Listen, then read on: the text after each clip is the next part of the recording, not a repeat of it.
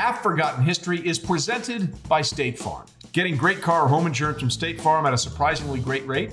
Well, that's just like talking to the biggest names in NFL history and hearing their untold stories. It's the real deal. So choose insurance that always brings its A game. When you want the real deal, like a good neighbor, State Farm is there. You know, here in the East Coast and quite frankly across the country, McDonald's just isn't this large global restaurant. It's a local one too. Much in the same way these Hall of Fame athletes that you see me talking to are also people that live and work in the communities and towns where they are. McDonald's are owned and operated by people that live in those communities. And when you eat at a McDonald's, you're supporting a local business. You might even be supporting your neighbor's business. And McDonald's franchises also care about the communities that they're in. That's why they give back to the local Ronald McDonald chapter houses and why they help first responders, like when they gave hot, fresh meals to those out there fighting the devastation of Hurricane Laura. When you own a McDonald's, you are committed to serving the community where you do business. McDonald's, serving here. He says to me, how many sports centers have you done? At least one? And I'm like, yeah, I have. He goes, fuck it, sign them all. Hey everybody, Trey Wingo here. Glad you're with us for another episode of Half Forgotten History. Now, if you follow the show at all, you know the premise. Sit down, cocktail, talk great stories with NFL legends. But NFL legends can be used many different ways. And this is what we're calling a bonus episode of Half Forgotten History, because he's a legend in the NFL in his own right, in his own way. My former coworker at ESPN and now the longtime face of the NFL Network. You see him on Sunday mornings. You see him everywhere, and also on the Rich Eisen Show, richeisenshow.com. Appropriately named Rich Eisen now joins us on Half Forgotten History. How are you, pal?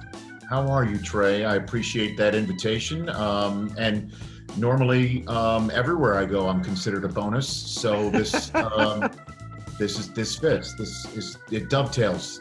It dovetails. You know, you were kind enough to have me on your show about a week ago, and we were just chopping it up about a bunch of different things. And you said something to me that literally floored me. And I guess it shouldn't have, but it just didn't register in my brain that way. You're like, yeah, you know, I was only at ESPN for 7 years, and you've been at Network for what, 17, 15, something like that? 18. It just seems so strange to me, having, you know, watched you before I got there by a year at ESPN and then worked with you for 4 or 5 years at ESPN, that you were only there for 7 years. It just, I don't know, time is a flat circle, I guess. But when you said that, it kind of freaked me out that you had only been there that long. Yeah, I got there in February of 96. They hired me out of Redding, California, which is low. It's I think it's like market 120 something out of 200 or what have you. And I was kind of the original, dream job winner, where they just plucked me from a small market and put me right on SportsCenter. And yeah, May of 2003 was my last show there. And that was the end of that. But maybe people think I was there longer because the show that I did with Stewart re-aired 9 times. So I might have gotten like double the exposure that somebody would normally be there for 7 years. Back in the day, the old 2 a.m. then 1 a.m. was aired from Correct. 5 a.m. all the way to 1 in the afternoon. So yeah.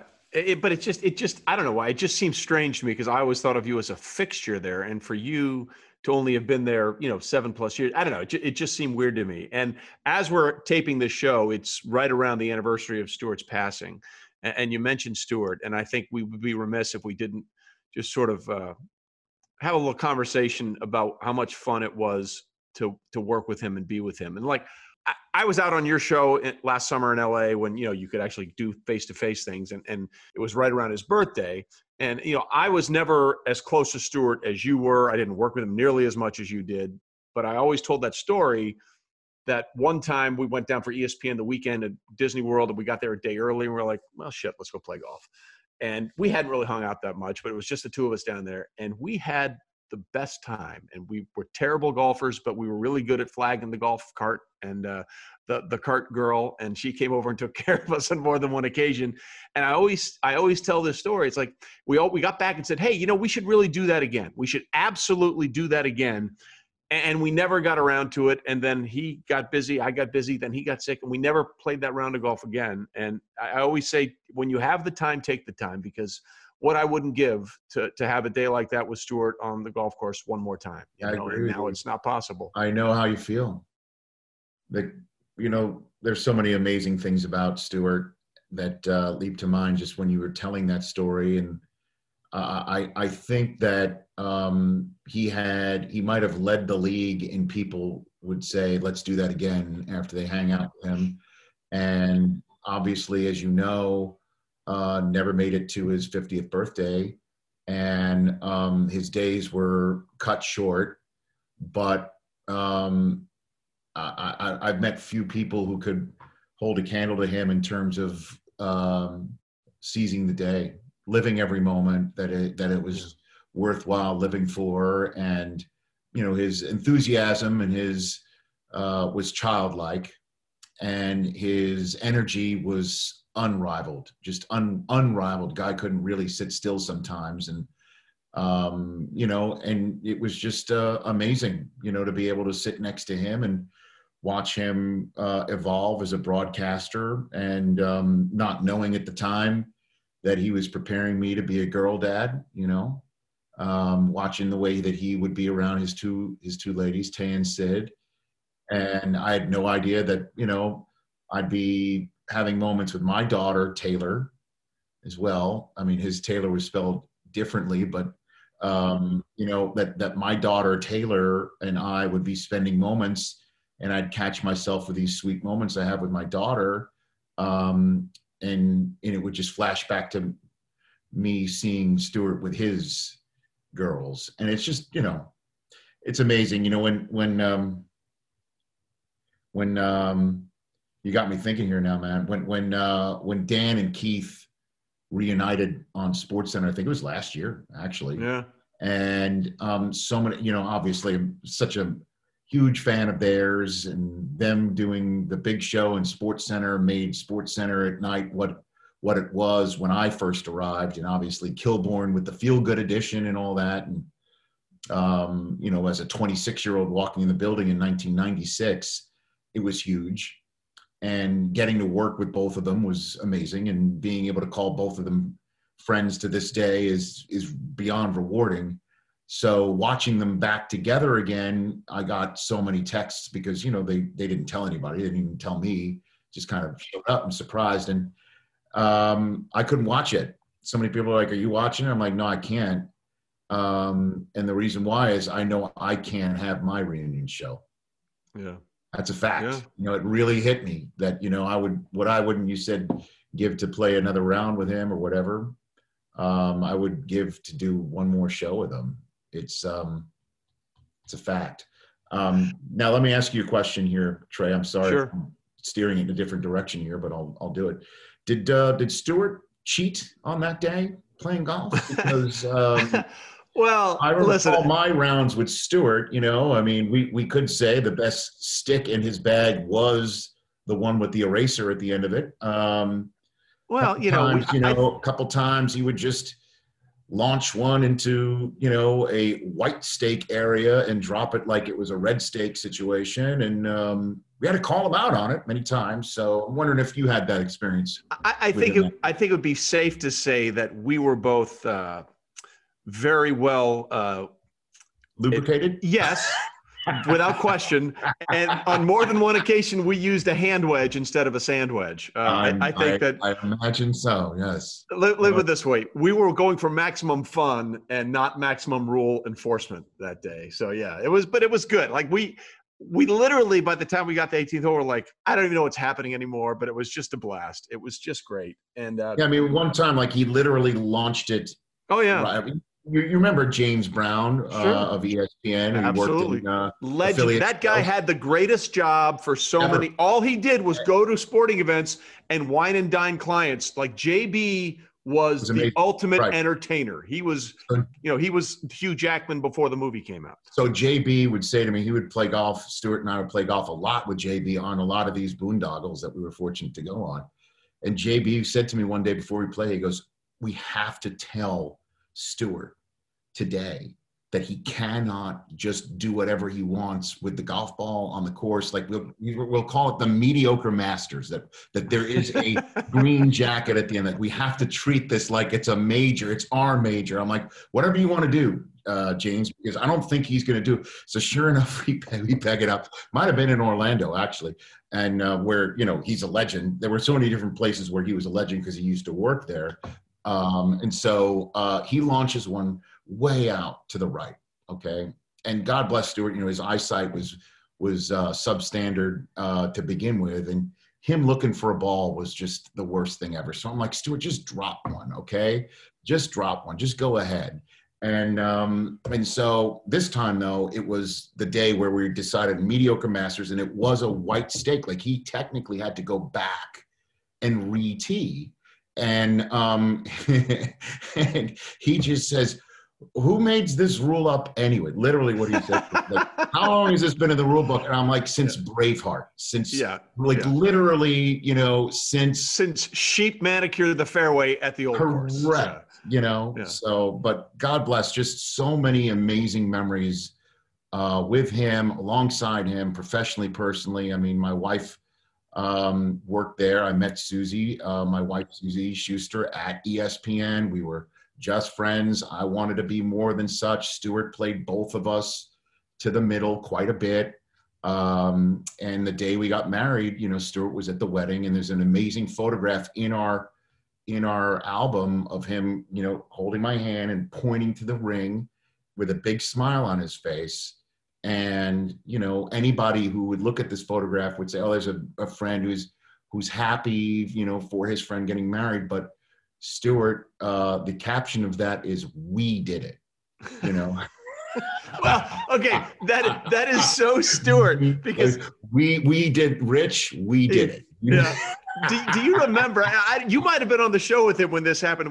I don't know if it was the first time Jordan retired or the second time Jordan retired as a member of the Wizards. I can't remember what it was, but everyone was asking about their favorite Michael Jordan moment, Right. And Stewart, true to what you were saying, didn't think about the shot against Craig Elo, or the 3-pointers against the Blazers in the finals that year, the 6th championship, whatever. Without hesitating, Stewart said, back at North Carolina alumni game, we're all playing. I'm on the same team with Michael. He passes me the ball. I make the shot. He points to me, and I was like, validation. The Stewart Michael Jordan moment was when Michael passed Stewart the ball and he scored the bucket. But just for anybody who might be surfing in right now, though, I mean, he literally would give you the shirt off his back. No question. A number of times that he would meet people just literally right away, whether it's at a bar in a social setting or at ESPN when someone's coming through on a tour, or a friend of somebody who would just walk up. He literally would make that person feel like they were the only one in the room. And I could literally go on and on, for real. Yeah. And to that point, I'll tell this one story. We'll move on to something else. But I was in a little bit of a kerfuffle when I first arrived at ESPN. Yes. Because there was a story. Yeah. Oh, everyone did. The famed towel. Yeah. There was a quote taken out of context. I won't go into it. His name is Dan Caesar. That just sort of bagged me in this article. And long story short, there was a line that said, I hope not to be the towel boy too long. Well, everyone was furious about that. Well, so they literally, more than anybody, he was without Jay. That is the Jay Jacks way. No question. He was pissed. So they actually got a towel, and they all signed it, and these snarky little comments, in by 5, whatever, blah, blah, blah, blah, blah. The only thing Stewart put on the towel was welcome. That was the only thing he was going to do. And I always did I ever tell you? I've already that. heard you curse, so I'll tell this story about Berman welcoming me. Did I ever tell you this story? No, but this is probably going to be about good. The banners. Did I ever tell you this one? Because everyone who has seen an ESPN event has seen, certainly in baseball games or whatever, they would always have the ESPN banner draped on the side, like bunting, right? Of the first baseline or third baseline or behind home plate or what have you. So everyone knows it's an ESPN broadcast. It was their way of branding the game that they're covering. So as you know, Trey, so many people in the building would hang these banners in the hallways, resting on the prefabricated walls of all the cubicles, and it would create like this walkway down an office setting. Banner Row. Banner Yeah. Row, and people would hang them and with a note saying, "Hey, this is for such and such a charity. Would you please sign? Talent, please. On-air people, please sign." And I'm wide-eyed when I'm walking in, like everybody who I'd been watching on SportsCenter. I mean, the 6 o'clock Eastern SportsCenter was Bob Lee, Robin Roberts, and Charlie Steiner, and the 11 was Dan and Keith, and I mean, so on and so forth. So I literally thought to myself, like, when am I allowed to sign these banners? I had the exact Right? same Like, thoughts. at what That's so point funny. am I allowed to sign? The last thing I want to do is sign the banner, and people are like, "Kid's been here 3 days, and he's just signed." Like, I mean, I felt, really self-conscious about it. So I'm doing a 7:30 or 7 p.m. Sunday SportsCenter, the show time that doesn't exist anymore. But Baseball Tonight is on either after or before me, either one, I don't remember. But the point of it is the guy who's sitting in the makeup chair before me is Chris Berman. Nice. So what? I said to him, I told him this whole story, and I figured who better to ask than you? I mean, if you say, it's good, then I'm good to go. Papal blessing. So he says to me, "How many SportsCenters have you done? At least one?" And I'm like, "Yeah, I have." He goes, "Fuck it, sign them all."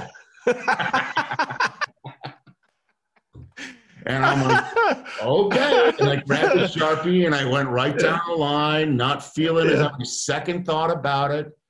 But that's so true, because that, like, after a couple of SportsCenters, and I'd been there, I was like, okay, I'll sign. And I'll never forget, I walked by this one and I realized I had signed it twice. And I was like, oh no, I'm the new guy. They hated me already. And now I've signed this banner. Like, what the fuck is wrong with you? You know what I mean? I was like, please God, take that banner down before anybody sees it. Right. But you mentioned Boomer, like, outside of the towel thing, the first day at ESPN, I ran into Boomer in, of all places, the bathroom. And he had been to St. Louis, where I'd come from, a bunch of times, to do Cardinal games and all that kind of stuff.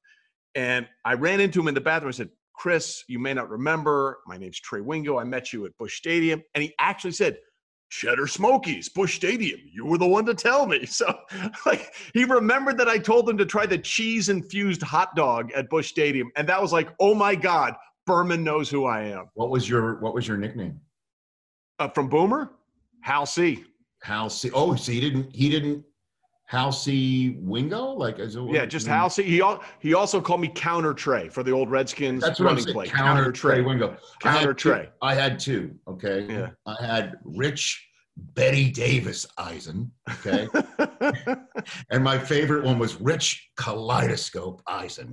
I'm like, Kaleidoscope? Yeah, from the Beatles song. All right, I got you. Lucy in the Sky with Diamonds. With exactly. Kaleidoscope eyes, and I got you. I thought that was a little bit subversive. I'm like, "Hey, I got a Berman nickname. I'm here," and he told me to sign them all. I'll never forget. That was his response. It was just like, "I am here." And I made it, Yeah, it was good. Yeah, it was absolutely great. And Counter Trey was the one he always referred to me as. By the way, every year before the draft, he would send me the same text: "Don't bleep it up."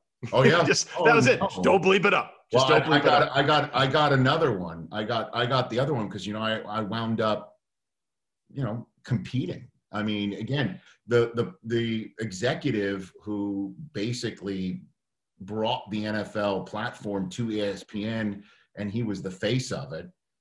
And, Countdown, and just name, I don't need to, obviously he's the legend of it. And was Steve Bornstein, who left and started NFL Network and hired me to start it.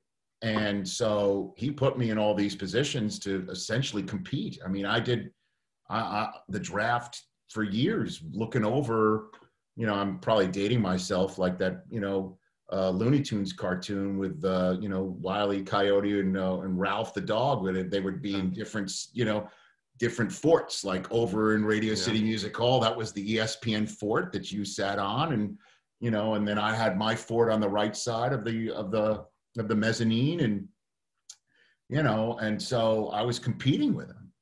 And he told me that day the same thing he also told me the year that he inducted Ralph Wilson. He introduced Ralph Wilson for the Absolutely. Pro Football Hall of Fame. And now it's done by videotape, but back in that day, you actually gave a speech. So that year he couldn't host, he couldn't MC the entire thing. That's the one year that I've MC'd the Hall of Fame, because Chris couldn't host and introduce one. Although he would have wanted to. Probably so. But at any rate, he told me on that day the same thing he told me at the first draft, which was, don't be too good. Yeah. This is what he said. He leaned into me, don't be too good. That's what he said to me. That's funny. My gosh. You mentioned the draft, and we had a tradition every year that I did the draft and you did the draft, that we would take our picture before the draft, because at the end of the day, no matter what happens, we're friends first, and that was a big part of it. Yeah. And I hated this year that we didn't get to take that picture. Because it was such a effed up situation, and people don't understand this. And it was a big part of the people at NFL Network, as much as it was the people at ESPN. You know, we had that set up in Las Vegas 53 days before it was all set. Everything was ready to go. And in less than 2 months, the world changed dramatically. And all of that had to be pulled together the way it was pulled together this year for the draft. And I just don't think people really understood, or still don't understand, how many people had to work so tirelessly behind the scenes to put that thing together logistically. It was an impossible ask. And especially in the light of the times of people wondering why it was being done at all, you know. And as it turned out, you know, you hosted it, and I did the hosting of a Zoom sort of charitable marathon, draftathon, right? Yeah. So it kind of all worked out, because that thing raised a ton of money, which was awesome. And then the draft coverage was through the roof. And I'll tell you what, I mean, it's something nobody ever wants to do again, ever. Correct. Certainly under these circumstances. But I think coaches and GMs kind of digged being home. I think absolutely. they kind of love just doing it from home, and fans could not get enough of all the draft settings, like, you know, the Andy Reid, you know, office setting, or Matt Nagy's play sheet downstairs basement with all the play sheets filling up the family room. Belichick's dog in his Nantucket kitchen, you know, or, you know, obviously Mike Vrabel's Blue Man Group type circus, Cirque du Soleil, that was going on. That was insane. But number one was Cliff Kingsbury. Like, he was in a Bulgari ad like James Bond, in loafers and no socks, and he's got the fire on in the backyard. And when it's 110 outside, by the way, he was the only person in the entire state of Arizona with a fire pit working that day. Let's be honest. Opposite of Dave Gettleman, with one laptop and one thing plugged in the wall. And I think it was just an amazing event that nobody ever wants to do again. And then in terms of, you know, we'll be on the other side of this thing, man. And at some point that's coming. And like the last pandemic that we had, Trey, there was the roaring 20s after it. Yeah. And I think we're about to get ours, you know, knock on wood. And Vegas will get the draft, and it'll be lit, and people will be back. And the fact that we're, you know, where we're talking right now, so many weeks into the season, you know, it's not even something I want to talk about out loud. It's just been amazing. And the Herculean effort of everybody, you know, not obviously we're just talking about one weekend of television. It's been amazing. The whole thing's been amazing, but nobody ever wants to do it again. That's for sure. No. And listen, I hated the fact that we didn't get to take that picture this year. And I just well, here we are on your podcast. We're doing it. Right? We're doing it this way, brother. We're doing it this way. Finger pistols. We'll do it that way. All right. Let's take a little break. We'll fill our glass. When we come back, we'll talk about this thing called the NFL and how it's still going strong. Stay with us. You know, here in the East Coast, and quite frankly across the country, McDonald's just isn't this large global restaurant. It's a local one too. Much in the same way these Hall of Fame athletes that you see me talking to are also people that live and work in the communities and towns where they are. McDonald's are owned and operated by people that live in those communities. And when you eat at a McDonald's, you're supporting a local business. You might even be supporting your neighbor's business. And McDonald's franchises also care about the communities that they're in. That's why they give back to the local Ronald McDonald chapter houses, and why they help first responders, like when they gave hot, fresh meals to those out there fighting the devastation of Hurricane Laura. When you own a McDonald's, you are committed to serving the community where you do business. McDonald's, serving here. All right, back on this bonus edition of Half Forgotten History with my longtime friend Rich Eisen. By the way, we got to see the shirt here. I had the, yeah. Let's take a look. This is a Game Day Morning Special, an NFL Game Day Morning Special, where Michael Irvin's remarkable, famous speech when he went to the Pro Football Hall of Fame, where he was teary-eyed, and it's still one of the top 5 speeches in the history of the Hall of Fame. The Cowboys performing as they have in recent days, and this is not just this year. We're talking about last couple of years as well. We decided, well, the Game Day producers decided to give me this on a holiday segment. This is one of my gifts, which was a Michael Irvin crying emoji from his speech on the Dallas Star. And I just figured, what better way to, I guess, bring the spirit of my show and my colleagues and my love of football and to your pod than rocking this T-shirt, you know? It was, Irvin's speech was one of the best ever. And I do feel like after that, I feel like everyone was like, I got to live up to Michael's speech, right? I did feel like there was a thing where like, okay, his was really good. Now I got to make mine better. And at some point, and I'm not naming names, but at some point you're like, name them all. They all go Yeah. 35, 40 minutes now. I mean, my God. I mean, but Michael's was the one that was done the first time where it started later in the afternoon to get a primetime speech in. And Michael's speech was the first one ever done as the sun went down. Yeah. And the anchor leg. He was that. I mean, so it was quite something. But even though it's respected, and I couldn't love him more. I mean, he spoke at my daughter's baby naming. He was at my wedding as well. Susie, my wife, worked with him at Fox Sports. She knew him, ran into him in the streets of New York, asked him if he had a tuxedo. He said yes. She goes, then show up in 24 hours. And she gave him the address. And sure enough, he did show up in an electric blue tuxedo. Of course. All of my friends were like, what the hell is Michael Irvin doing at your wedding? And then he spoke at my baby naming for my daughter. My daughter, who's 7, I mentioned her in the previous segment, Taylor, and she was born. We actually induced to make sure that she came before the football season. That actually happened. And so we did it we had a baby naming on a Saturday. So all the Game Day Morning guys were already in town, and they came over to my house. And I remember the rabbi told us, she says to us, hey, in my ceremony for the baby naming, we've got one spot for anybody, friend, family to speak. Who is that? And I went home to Susie, and I'm like, I know who it's going to be. And she goes, who is it? Michael. And she goes, done.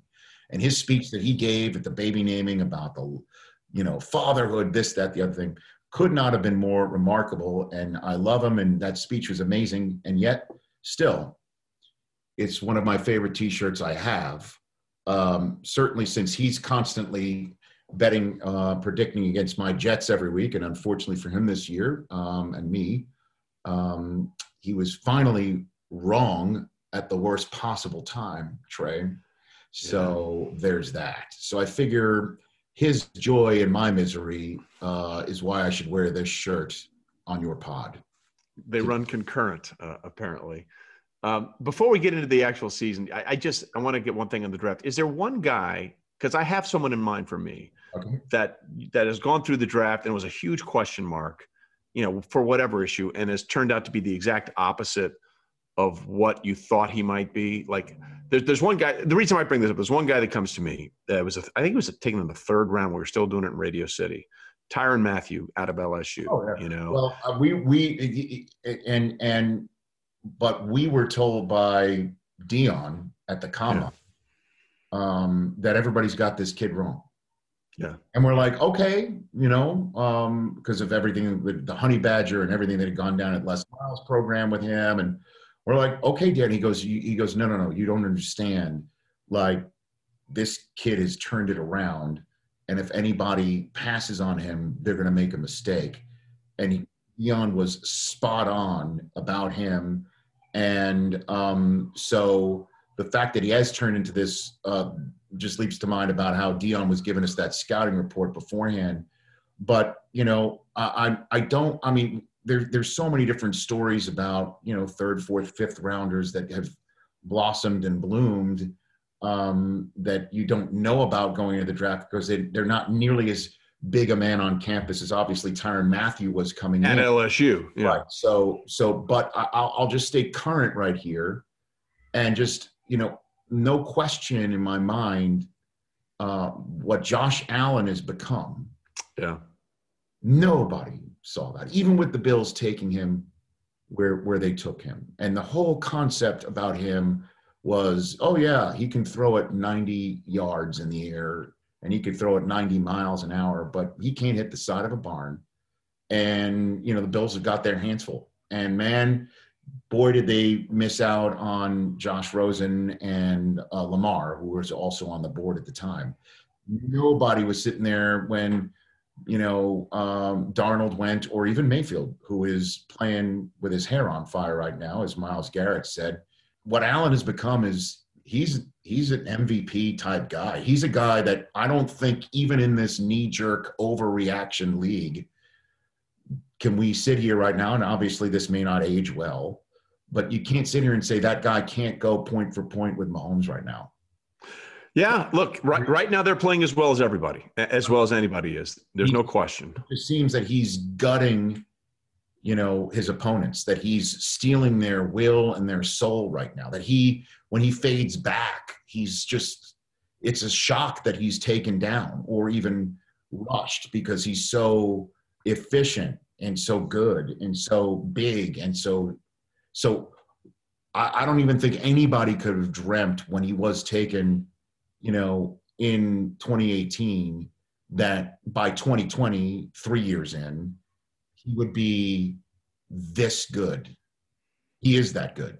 No, you're 100% right. He absolutely is. And it's been it's incredible. Like, I know I was talking to Stink, who did his game on Saturday, and he talked about how he's amazing in that game. Yeah, he's totally reworked his mechanics, which has been absolutely incredible. And that's been, I think, it's not easy to rebuild. It's like rebuilding your golf swing. It's not that easy. And that's why you have the off season to do it. And he's been incredible. But from a bigger perspective here, are you surprised at all that we're almost to the end of the season and we haven't had a game canceled? Because I can remember thinking about this in July when we're going through training camps and everyone's wearing those alerts. Don't get too close, but blocking and tackling. How is this going to work? And I know you can say, well, they did this thing wrong or they did that thing wrong. But to me, the idea that we're this close to the end of the season and we have yet to have a game canceled because of COVID is quite frankly miraculous. It is.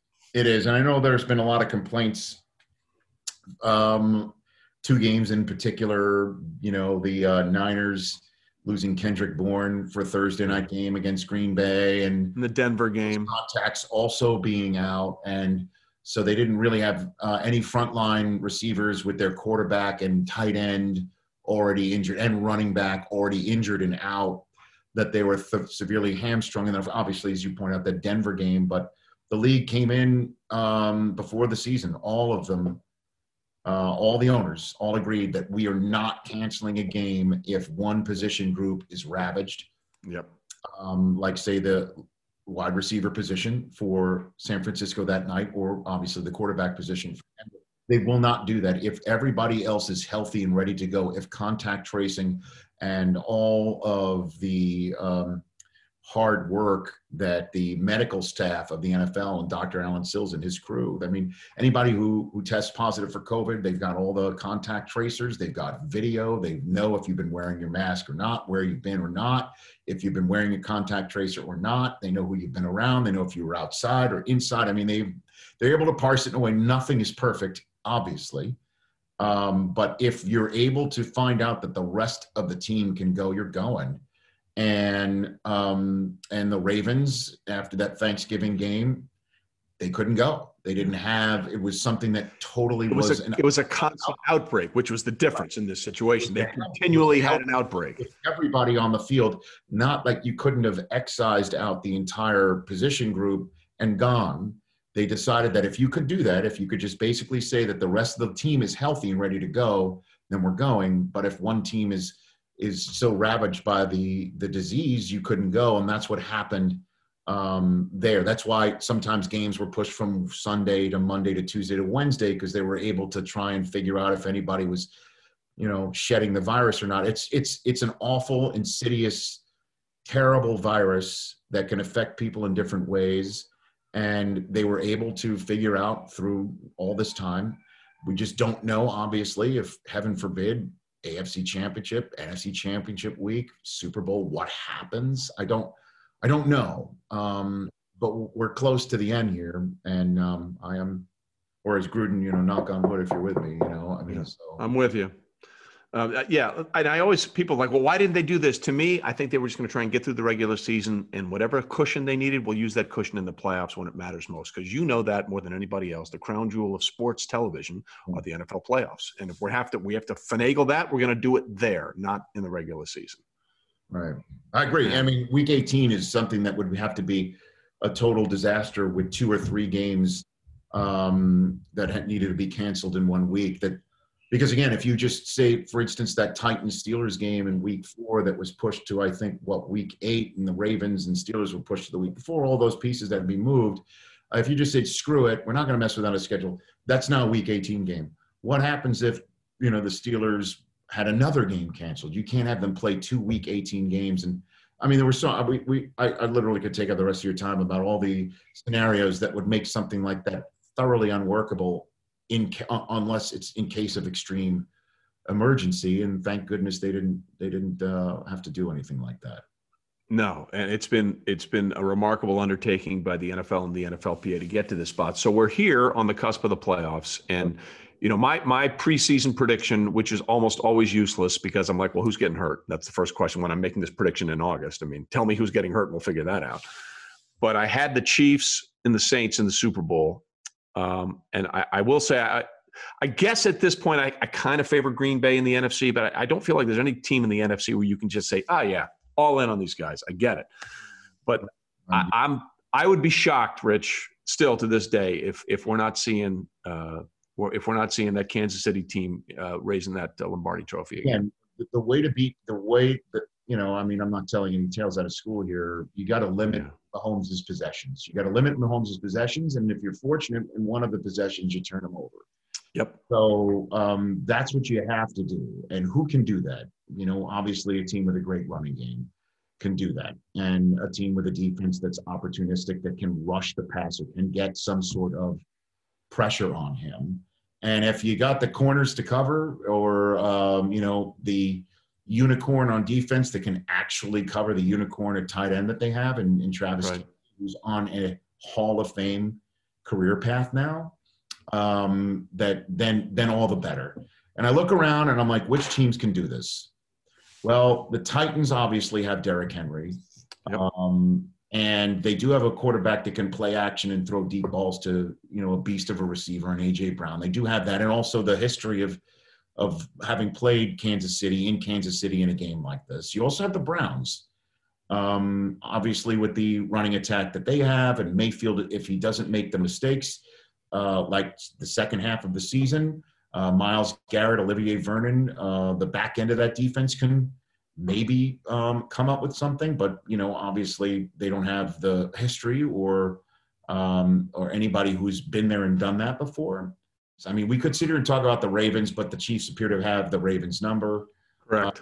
Could sit here and say the Colts potentially. But the Bills, again, and Josh Allen, he's so amazing. And the defenses are kind of similar. I had Rod Woodson on my show just this week, and he's just like, neither of them are lighting it up, but some of them, both these defenses can turn people over. So I agree with you. I think Kansas City goes, and in the NFC, I mean, minute you think the Rams are going to be doing. Oh my God, yeah, go in and do that, but then you could see what they can also do otherwise outside of those games. You've got obviously Seattle with an opportunity. I'm assuming the Bucs will be a tough out just because it's team. Boy, they are very frustrating to watch this year, right? It's like a pendulum team. But if they do actually sort of start to put it together, I'm like, oh my gosh, they have everybody who's been there and done that, at crucial positions, whether it's the quarterback and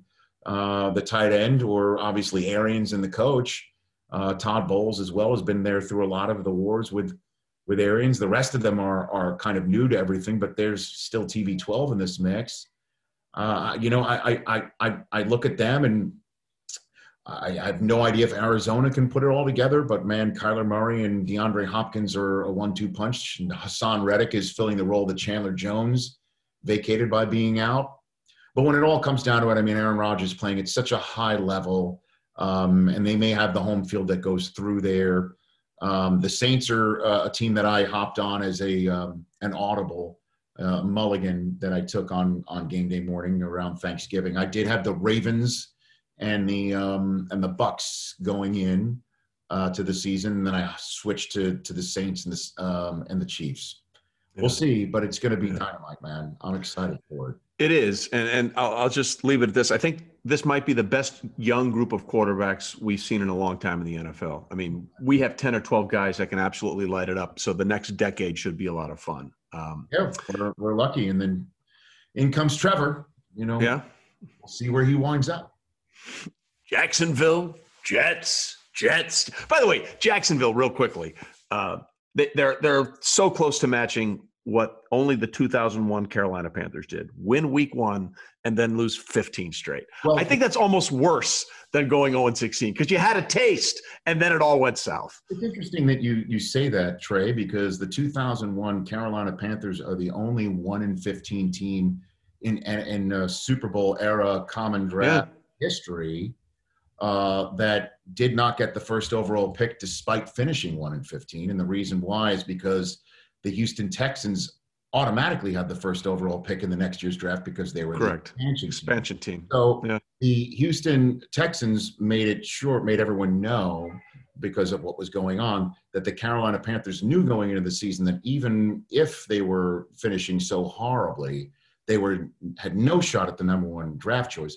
Thus, the Jets and Jaguars, whoever loses out, will be the first ever 1-15 team in the common draft era to not get the number 1 overall selection. It is truly a shit sandwich that somebody will be swallowing whole, and I think know which fan base that's going to be right here, right now. Jets, Jets. I don't wish to date your pod at all, but I think that's the way it's going to be, and I'm too happy about it. Well, if anyone knows how to swallow a shit sandwich, it would be the Jets. There's no question about that. Listen, Rich, I appreciate your time, brother. It's always good to catch up. Be well, be safe, and in the immortal words of Alec Baldwin, mazel mazel, good things. Same to you, sir, and I'd love to have you on in January. Let's talk some ball on my show and let's keep this thing going. Let's do it, brother. Be well, be safe. See you, buddy.